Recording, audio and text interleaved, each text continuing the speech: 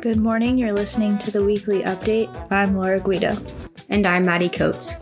This week in Woodinville, Police Chief Katie Larson shared crime trends within the city, a new restaurant opened in Wooden Creek, and the farmers market prepares to return in May. It's Wednesday, March 10th.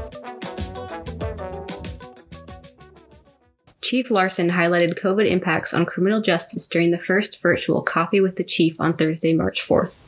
According to Larson, residential burglaries have declined as people continue to work from home.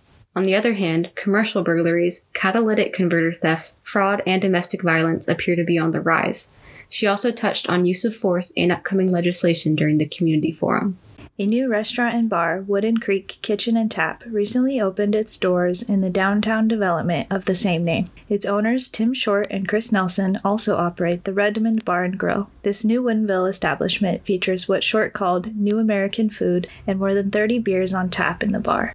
After a tough decision to close the Woodinville Farmers Market last year, the open-air market will finally return to DeYoung Park on May 1st. The market will run on Saturdays from 9 a.m. to 3 p.m. until September 24th. After this year, the market plans to move to Festival Street as part of the new Schoolhouse District project and create a permanent home there. Volleyball has started again at Woodinville High School, giving the athletes a brief 5-week season.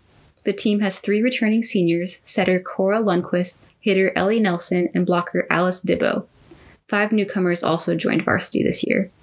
Head coach Andrea Rowland said she is excited to see what a blend of returners and newcomers can do on the court. It's almost spring cleaning time, and the Woodinville High School Drama Booster Club is partnering with Seattle Goodwill to take some of those discarded items as part of a donation drive for theater students. From 9 a.m. to noon on March 14th, new and gently used items will be accepted at the WHS parking lot. For every 28-foot trailer that's filled, Goodwill will donate $600 to the Booster Club. Speaking of spring cleaning, have you embodied your inner Marie Kondo? Not as much as I'd like to. Looking in my closet right now, I see many items that I never wear, and they do not spark joy. What about you, Maddie?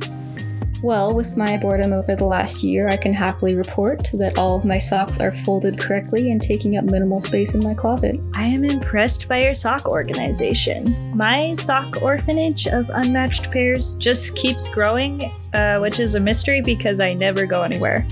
I'll keep you updated on this fascinating tale.